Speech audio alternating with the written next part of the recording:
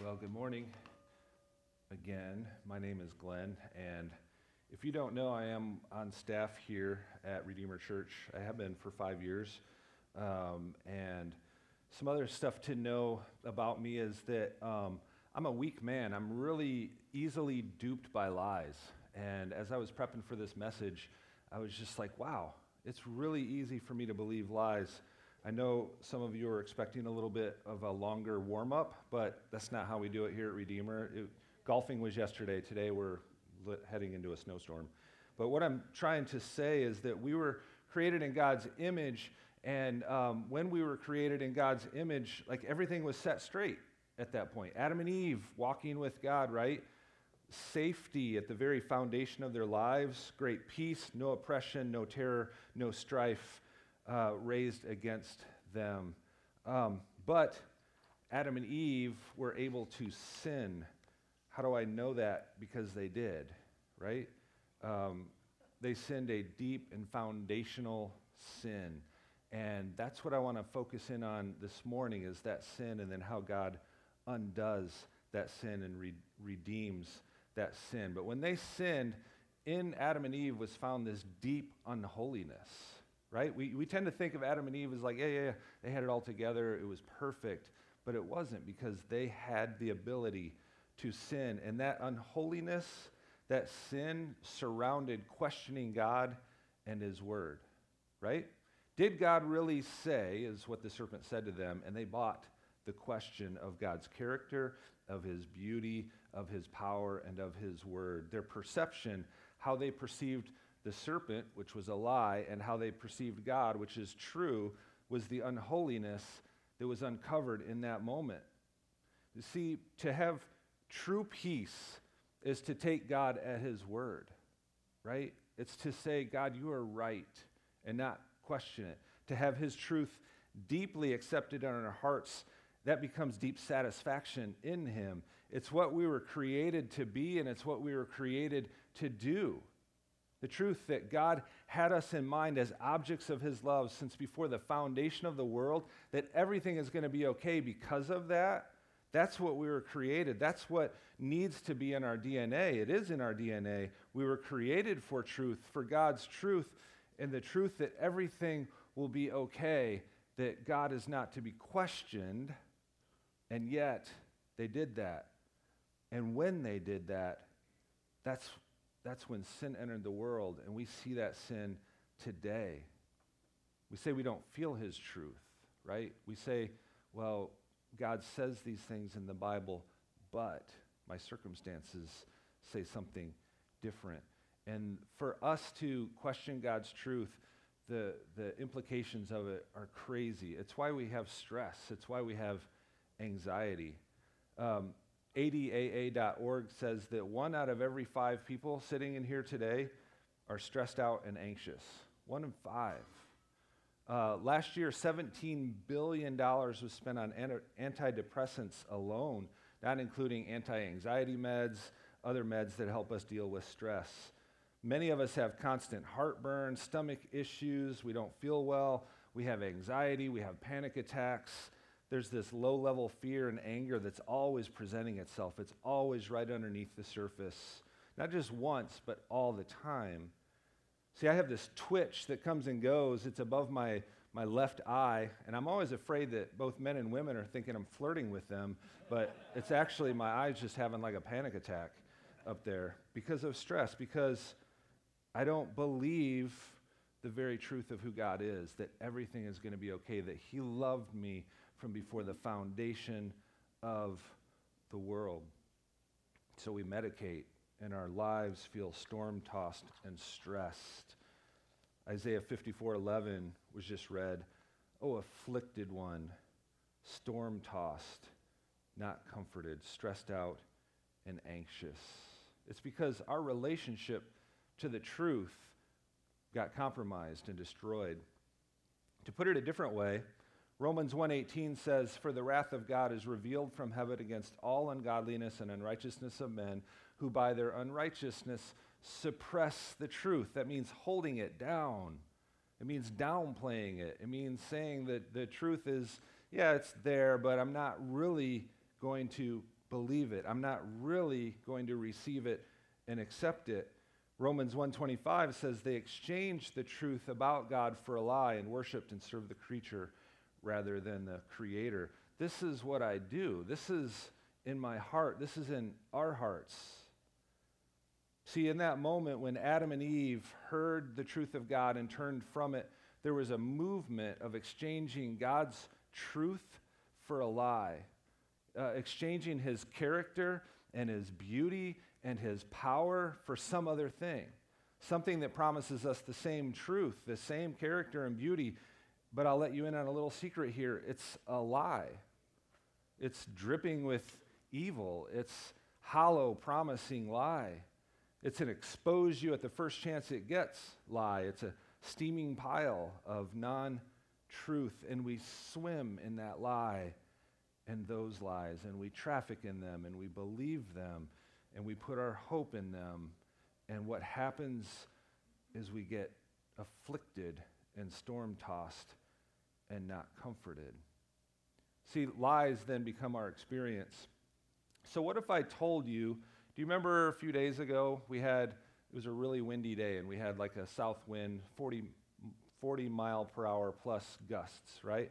So I decided to ride my bike that day, and I was going down the trail. I was heading south because I wanted to get the hard stuff over with first. So I'm heading into the wind, 40 mile per hour gusts, and I come up on this dude, and this dude is like a professional rider. Like he's got like a jersey with numbers on it, and it's made out of like spandex, which is from like 1988, but it's cool now because he's wearing it. And he's got these shorts that are like contoured shorts, and this dude's calves were huge. Like every time he hit the pedal, I had to like step back. I was like, this dude's huge. And he had like this computer on his wrist that was like telling him every heartbeat and every spoke that was turning and all of that. And here I am, I'm just riding by, and I rode by this dude like he was standing still. And I'm like, I haven't gotten rid of my winter fat yet. I'm pushing middle age. I found my shorts in the bottom of a drawer, and I was like, yeah, these will work. And I blew by this dude like he was standing still, literally. My experience says that I'm a better bike rider than this dude, that I'm like in better shape and all of that than this dude. But the rest of the story is I was on an electric bike. So every time I push, like this little electric motor is pushing me even faster. So I blew by this dude, and he was just like, what? I mean, looking at me all strange, and I was like, hey, breathing, like a latte in my left hand. But our perception becomes paramount in our lives because we start to believe our perception, right? Our perception even becomes the place of truth for us. We start to dig in. I've had people say, Glenn, this is what I perceive that this person said about me. It has to be true, right? You ever done that? I think the reason why our perception becomes so important is because we believe that what you see is what you get, right? Like, this is my experience, so it must be true. This is my perception, so it's got to be what's really happening. But the thing of it is, the Bible tells us, we say what we see is what we get, but we see dimly. And because we see dimly, our perception cannot be trusted. Not like Jesus can be trusted. Our perception is simply our experience. It's simply what we think is what it is. And yet God stands outside of that as truth, as objective. And the reality is that we carry a deep, broken place in us that's directly related to our inability to trust God at his word.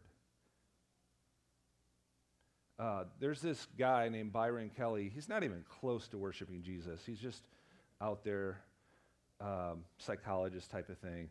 He says, all stress and anxiety come from us desiring something besides reality. It comes from a broken view of our own experiences, aka our perception. Many times, it's not the problem that causes our stress and anxiety. It's our thinking about the problem that causes our stress. And I don't want to downplay anyone's experience. I know that there have been atrocious things done toward you, some of us. I know that your humanity has been sinned against in deep, deep ways, and I don't want to downplay that. But what I want to see happen is that your perceptions are then reframed. Your meaning of that situation is redefined by the gospel, redeemed by Jesus. He says, "This is the heritage of the servants of the Lord, and their vindication from me, declares the Lord." His vindication is to set straight our experiences based on his redemptive facts. We're afflicted. We're storm-tossed. We're not comforted. That's our experience. We believe lies. We believe lies so deeply and for so long that when God actually does drop a truth on us, we're like half-heartedly believe it. Like, God loves you. Well, yeah, but I need to clean myself up in order for that to be true, right? So the lies that they believed back in Isaiah, the lies that form their experience, their perceptions, they're not that far from us because God talks to those lies, and we'll get into that in just a minute. And because they are lies that we've exchanged for these lies and that they did, the only way that these perceptions get changed is through the power of the Holy Spirit to move on us, to help us. And so many of you may have noticed that I didn't pray opening up because I wanted to pray now. I've been looking forward to this moment when I can pray and ask God to do that. So pray with me if you would. Father, I come to you and I'm excited about how you and your word stand as truth. And that, Lord Jesus, at the cross, it changes things, it reframes, it redefines, it removes false perceptions and replaces them with truth. And thank you, Lord Jesus, for sending the Holy Spirit of truth to live in us, to lead us, to guide us, to teach us, to move in us, to indwell us, to fill our mouths, to help us, to comfort us. So, Lord, Holy Spirit, I pray that you would descend, you would move toward the mall, you would move toward Redeemer Church in such a way that you would help us to see those perceptions, those lies that we have believed for decades, and that you, in your power and in your kindness, would remove them and reframe them and help us, Lord. We need your help because we are afflicted. We're storm-tossed. We need comfort. In the name of Jesus, I pray. Amen. See, when Jesus sends the Holy Spirit to us, he does that in such a way that he gives us the ability and the power for us to start to question our own perceptions, right? If our heart is truly desperately wicked and filled with deceit, which is what Jeremiah says that our heart is, then what we have through the power of the Holy Spirit is to question the perceptions that come out of our heart, which is desperately wicked and filled with deceit. And a mercy of God is that he gives us the ability to do that. I think this. Why do I think this? What's actually true? Let's do a little bit of a, workshop. You don't really have to work. You just kind of got to listen. But let's take this phrase, this perception, and bring it into our hearts. And I want to deconstruct it through the power of the Holy Spirit. So we'll just do it on a peer-to-peer basis. Let's just say my coworker hates me and wants me to fail, right? That's our perception, that somebody hates me and they want me to fail. So I want you to question this through the power of the Holy Spirit. So the first question I want you to ask of this, is it true? Right? A lot of times we have perceptions, and when we stop to actually think, okay, this is a perception, this is something that I feel, but is it true? Truth is so important for us. If we're ever going to go from storm-tossed to feeling free and peaceful, we got to live in the truth. And God knows this. That's why in verse 11, verse 12, his answer to the person in verse 11 is I will set your stones in antimony. I will lay your foundations with sapphires. I will make your pinnacles of agate, your gates of carbuncles, and all your wall of precious stones. All those things. Antimony is like an element. It's a hard stone. Lay your foundations with sapphires. They're somewhat transparent, a precious stone. Agate, again, another rock. Carbuncles, more precious stones. All of your walls of precious stones. All precious stones. That's the foundation that he wants to lay for the nation of Israel. All hard. All will withstand wind. All will withstand time. All will withstand storms. All will stay when other things fall apart or get destroyed. God says he will make them out of rock. And what we see in the Bible is that something else stands. Something else moves beyond storms. Something else stays even though time progresses, and that is truth. God wants to establish the nation of Israel with truth. Something that will stand. And he sends his son Jesus, and Jesus says this about the truth. You will know the truth, and the truth will set you free. For someone who is storm-tossed and afflicted, they need to know the truth of how God loves them and looks at them. And until they do, they will be storm-tossed. And Jesus says that when you know that truth, the effect of it will be that you'll be set free. And the church, what we do is we tell the truth to each other. Paul tells Timothy that it's the household of God, the church, which is the church of the living God, a pillar and buttress of the truth. We got to have something that we can hang on that's not going to move, that's not going to change, and it's the objective truth of God. That's why he wants to set the nation of Israel under truth, under something that will withstand time, withstand storms, right? So going back to our little workshop thing. So you hear or you feel or you perceive that your coworker hates you and wants you to fail. Is it true? That's the first thing that you ask. Secondly, can you absolutely know beyond the shadow of a doubt, that it's true? Can you know that it's true? So if you're absolutely sure that they want you to fail and that they wish that you were dead or whatever, then great. Like, that's helpful to know the truth, right? But if not, this question will actually help reveal the truth, right? So why would we do this? Why would we start to question this truth? Because it might be a perception. It might be something that's in your heart that's coming to the surface, and you're saying, oh, I believe this, I believe this, I believe this, but it may not actually be objectively truth. Again, what is the church's role in this? It's to speak the truth in love. So a lot of discipleship is coming together and saying, okay, this is what I believe, and for someone else to say, well, can we question that? I mean, we know it's coming from a heart that's desperately wicked and filled with deceit, and we know that we have suppressed the truth and we have exchanged the truth of God for a lie, so can we just question that? Like, is that possible? Yes, let's question that. And speaking the truth in love, we are to grow up in every way into him who is the head, into Christ.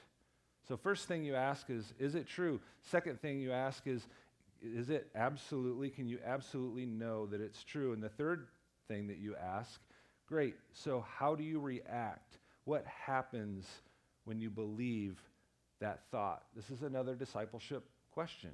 So you have this circumstance that's going on. How do you respond? How do you react? See, we don't know if it's true, but we react as if it's true. So did you know that when you get chased by a bear, I've never personally been chased by a bear, but apparently when you get chased by a bear, your body actually physically responds to being chased by a bear. So like your eyes dilate and you're actually able to see further and you can focus in really sharply. Your hearing becomes extra sensitive when you're being chased by a bear and you're looking for places to move, and you can hear things in a little bit more sharper. Your heartbeat goes up, so it's supplying a ready supply of blood to your muscles, which are taut and ready to act and ready to move. Your adrenaline gets released, and it gives you an extra burst of energy and gives you the ability to move quicker and react and respond quicker.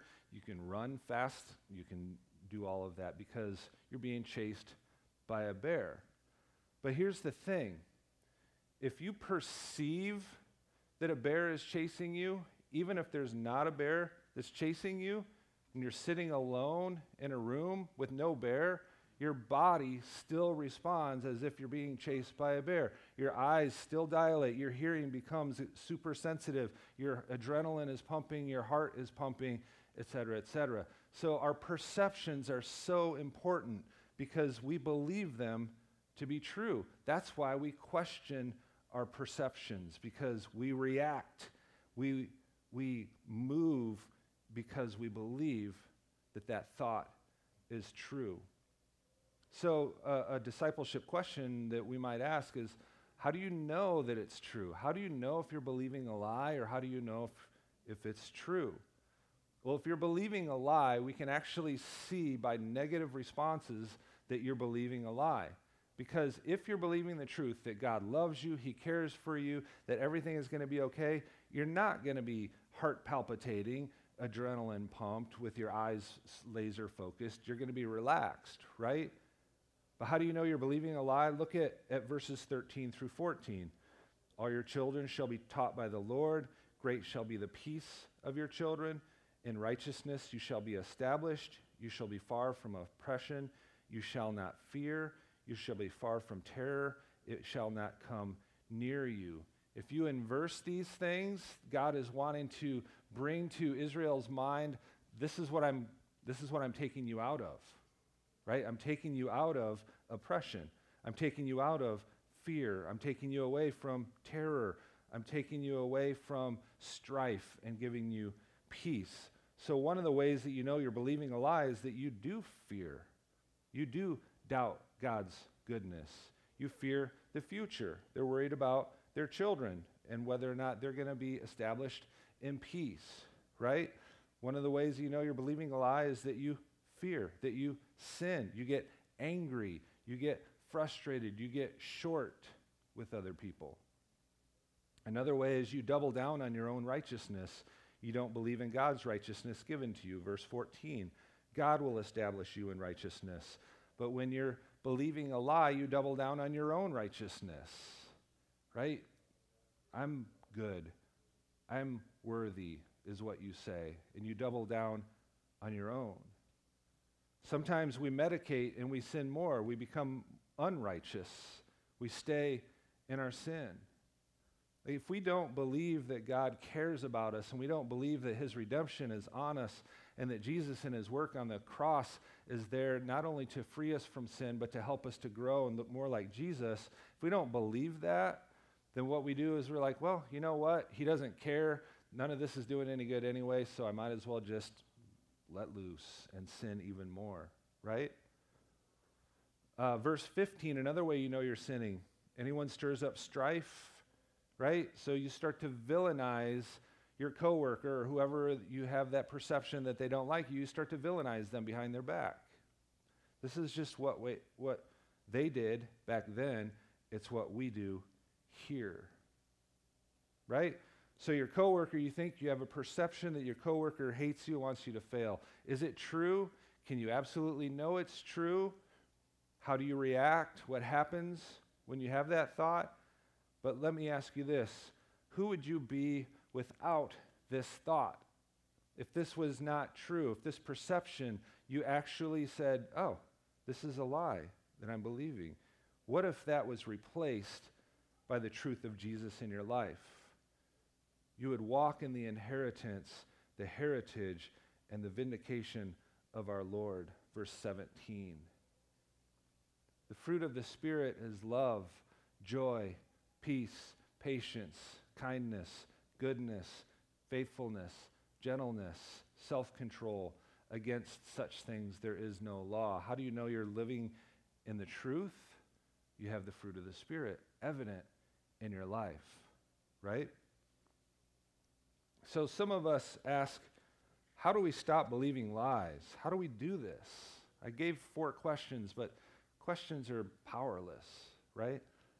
But how do we actually transfer over from lies to truth? And my answer is who, not how. God says that he's going to bring vindication. He says at the end of verse 16, I have also created the ravager to destroy. No weapon that is fashioned against you shall succeed, and you shall refute every tongue that rises against you in judgment. See, the ravager points to Jesus in the New Testament. The full-on attack and assault on lies is Jesus at the cross. Lies will bow down to the ravager. Everything bows down to the ravager. He works havoc and destruction on lies. How? Largely by telling the truth. Jesus told the truth all the time. Why? Because he is truth. Jesus said to him, I am the way and the truth and the life. No one comes to the Father except through me. So you have someone, the ravager, who is truth. And he sends the Holy Spirit of truth. And God is not like man that he would lie. There is no darkness. There's no shifting shadow in the Father. So you have a triune, ravaging God who is declaring war on truth in your life. Jesus said, the Word became flesh and dwelt among us. We have seen his glory, glory as of the only Son from the Father, full of grace and truth. See, telling the truth, living and leaning in on the truth of God, that's the number one way, offensive, ravaging weapon that we have to destroy lies. Abiding in Jesus, abiding in the truth, will destroy lies that you have believed and carried around, possibly for your entire lives. In Matthew 4, at the very beginning of Jesus' ministry, he just got baptized, and God said, this is my Son with whom I am well pleased, and this started the public ministry of Jesus. And so the first thing that God does is he sends his Holy Spirit to lead Jesus out into the wilderness, where Jesus fasted for 40 days and for 40 nights, so he was at his weakest point, and then Satan shows up and starts telling lies to Jesus. So he's at his weakest point, and he's being lied to by Satan. When Jesus was led by the Spirit into the wilderness to be tempted by Satan, Jesus defended himself only with, it is written. Our master might have assailed Satan with rhetoric and logic. Why did he not discuss points with him as they arose?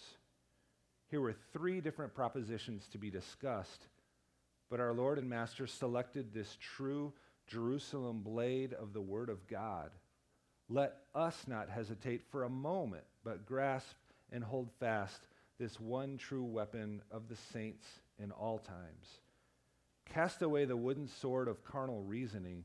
Trust not in human eloquence, but arm yourselves with the solemn declarations of God, who selected the best weapon. What was best for him is best for you. Our Lord used the weapon at the outset of his career. He had not yet come into the public ministry. But if I may use the expression, while his young hand was yet untried in public warfare, he grasped at once the weapon ready forged for him and boldly declared 3 words, it is written. You only have to open your Bible, find the text, and hurl it at Satan like a stone from David's sling, and you will win the battle. It is written. For your upcoming dreaded duels, it is written is the best sword and shield. That was written by Charles Spurgeon. This week I sent out a post to Facebook and asked the question, what are some commonly believed lies that we have? And it was super helpful to have so many people write back. But honestly, I just wept when I read all of the lies that we're carrying around with us all the time. Not that I didn't weep because I'm surprised that we carry lies. I wept because the implications of those lies are so deep. lies like God doesn't love us. And what happens is the implications of those lies is then we don't read our Bibles, because every time we open our Bibles, we feel judgment from God, right? We're not going to pray, and we actually question about praying itself, because if we pray, he's not going to do anything anyway, and that's our perception, and it's the thing that is in our hearts. And I wept because this is where we're at. These are the implications that we live through.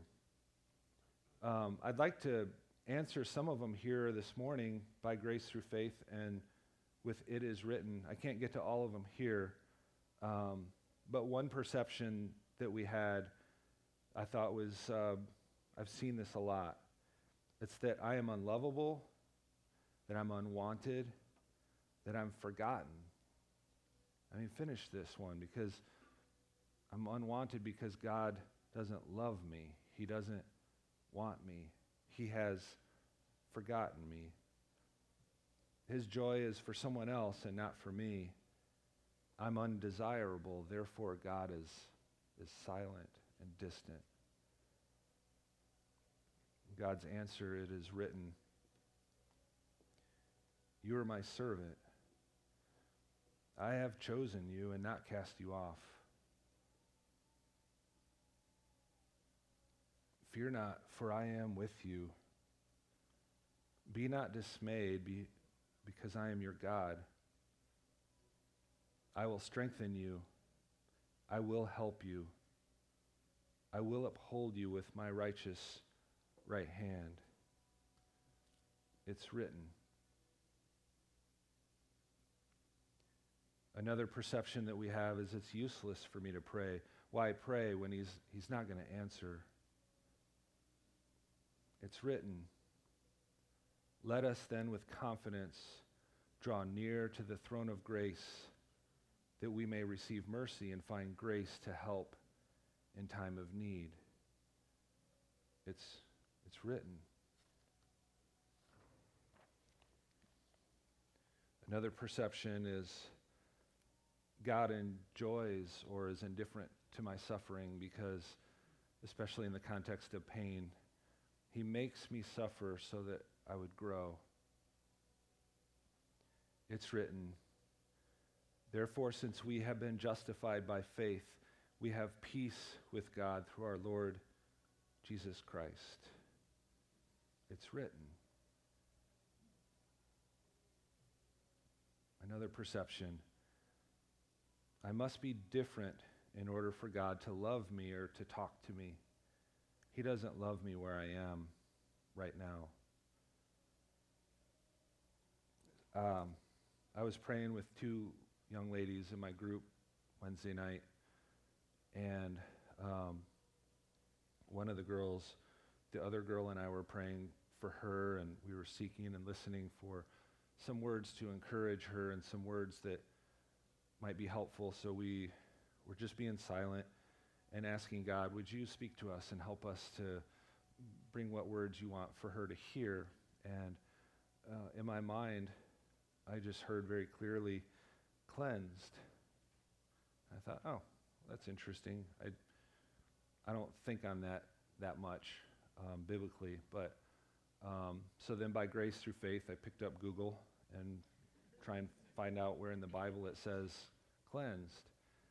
And I came to this verse in 1 John, and so then we kind of got done listening, and I just asked her, I said, hey, does the word cleansed resonate with you? Does it mean anything to you? And it was amazing, her response. Like, it was so honest. She goes, well, yeah, it does mean something to me.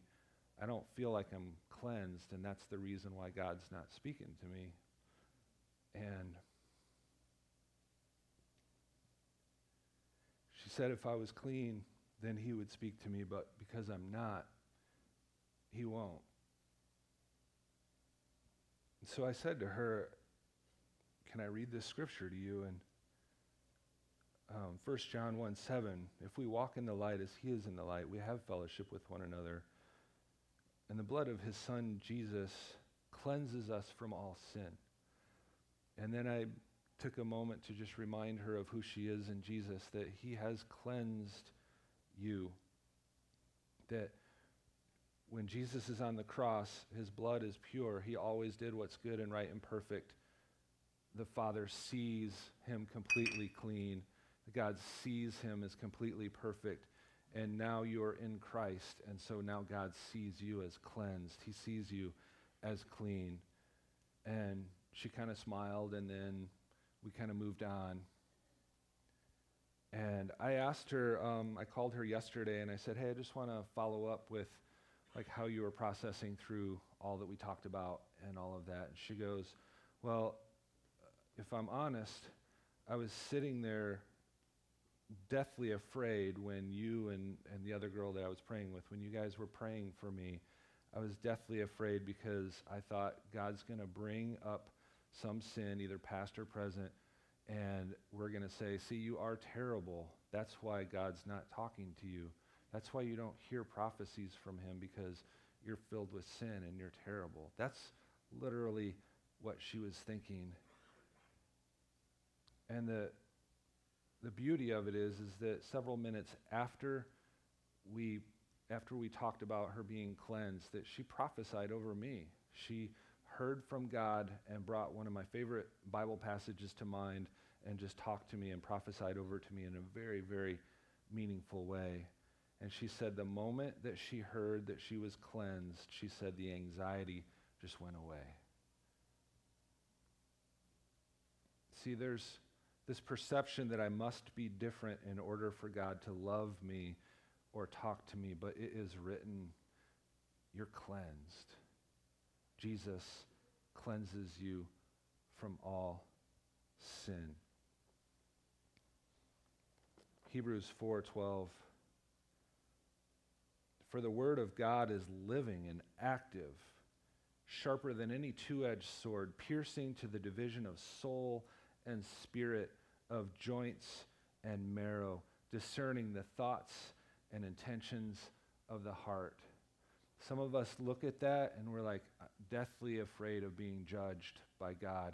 But in this case, it was the exact thing that she needed to hear. I would have never thought that her hearing that she was cleansed by Jesus would unlock this, would take away anxiety, would take away her being tossed back and forth in despair, and yet it did.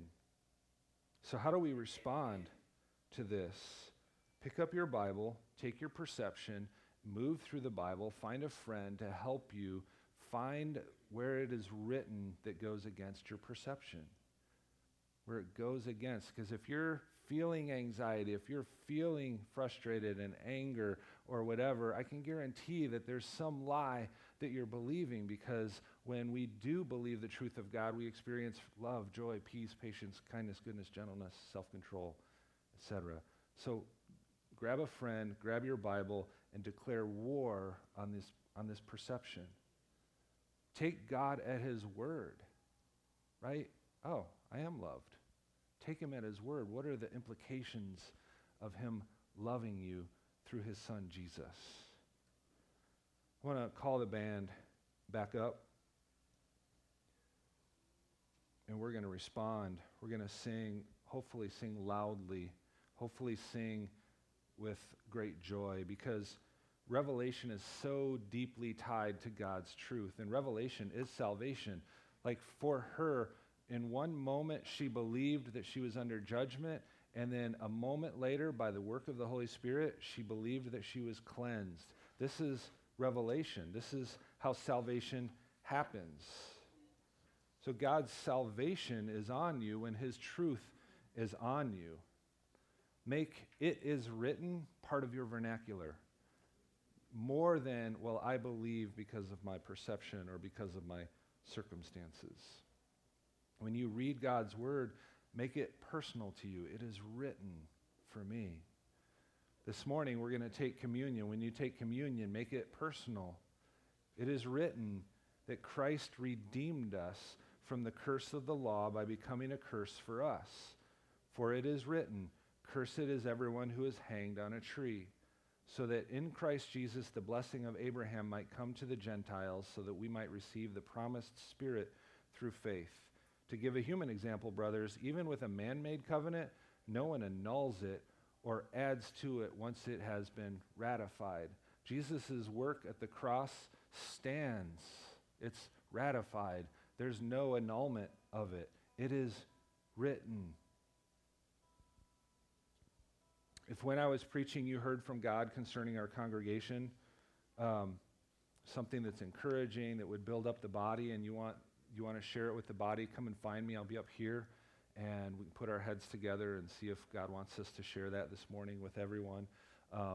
If you heard of something as I was preaching for somebody individually, I would say go to them to encourage them, to uplift them, to bring the truth of God into their life. We're going to continue singing. We're going to do communion first, then continue singing. And at the end, our prayer team will be there. And the same thing. If there is a perception that's bringing you angst and anger and frustration, bring it to them. You can put your heads together. Ask God to find the place where it is written toward that perception. Let me pray. Father, thank you for your truth. Thank you that you divide soul and marrow in a good way so that it will set us free. So I pray, Lord, that as we're singing, praying, talking, taking communion, you would set us free. In the name of Jesus, I pray. Amen.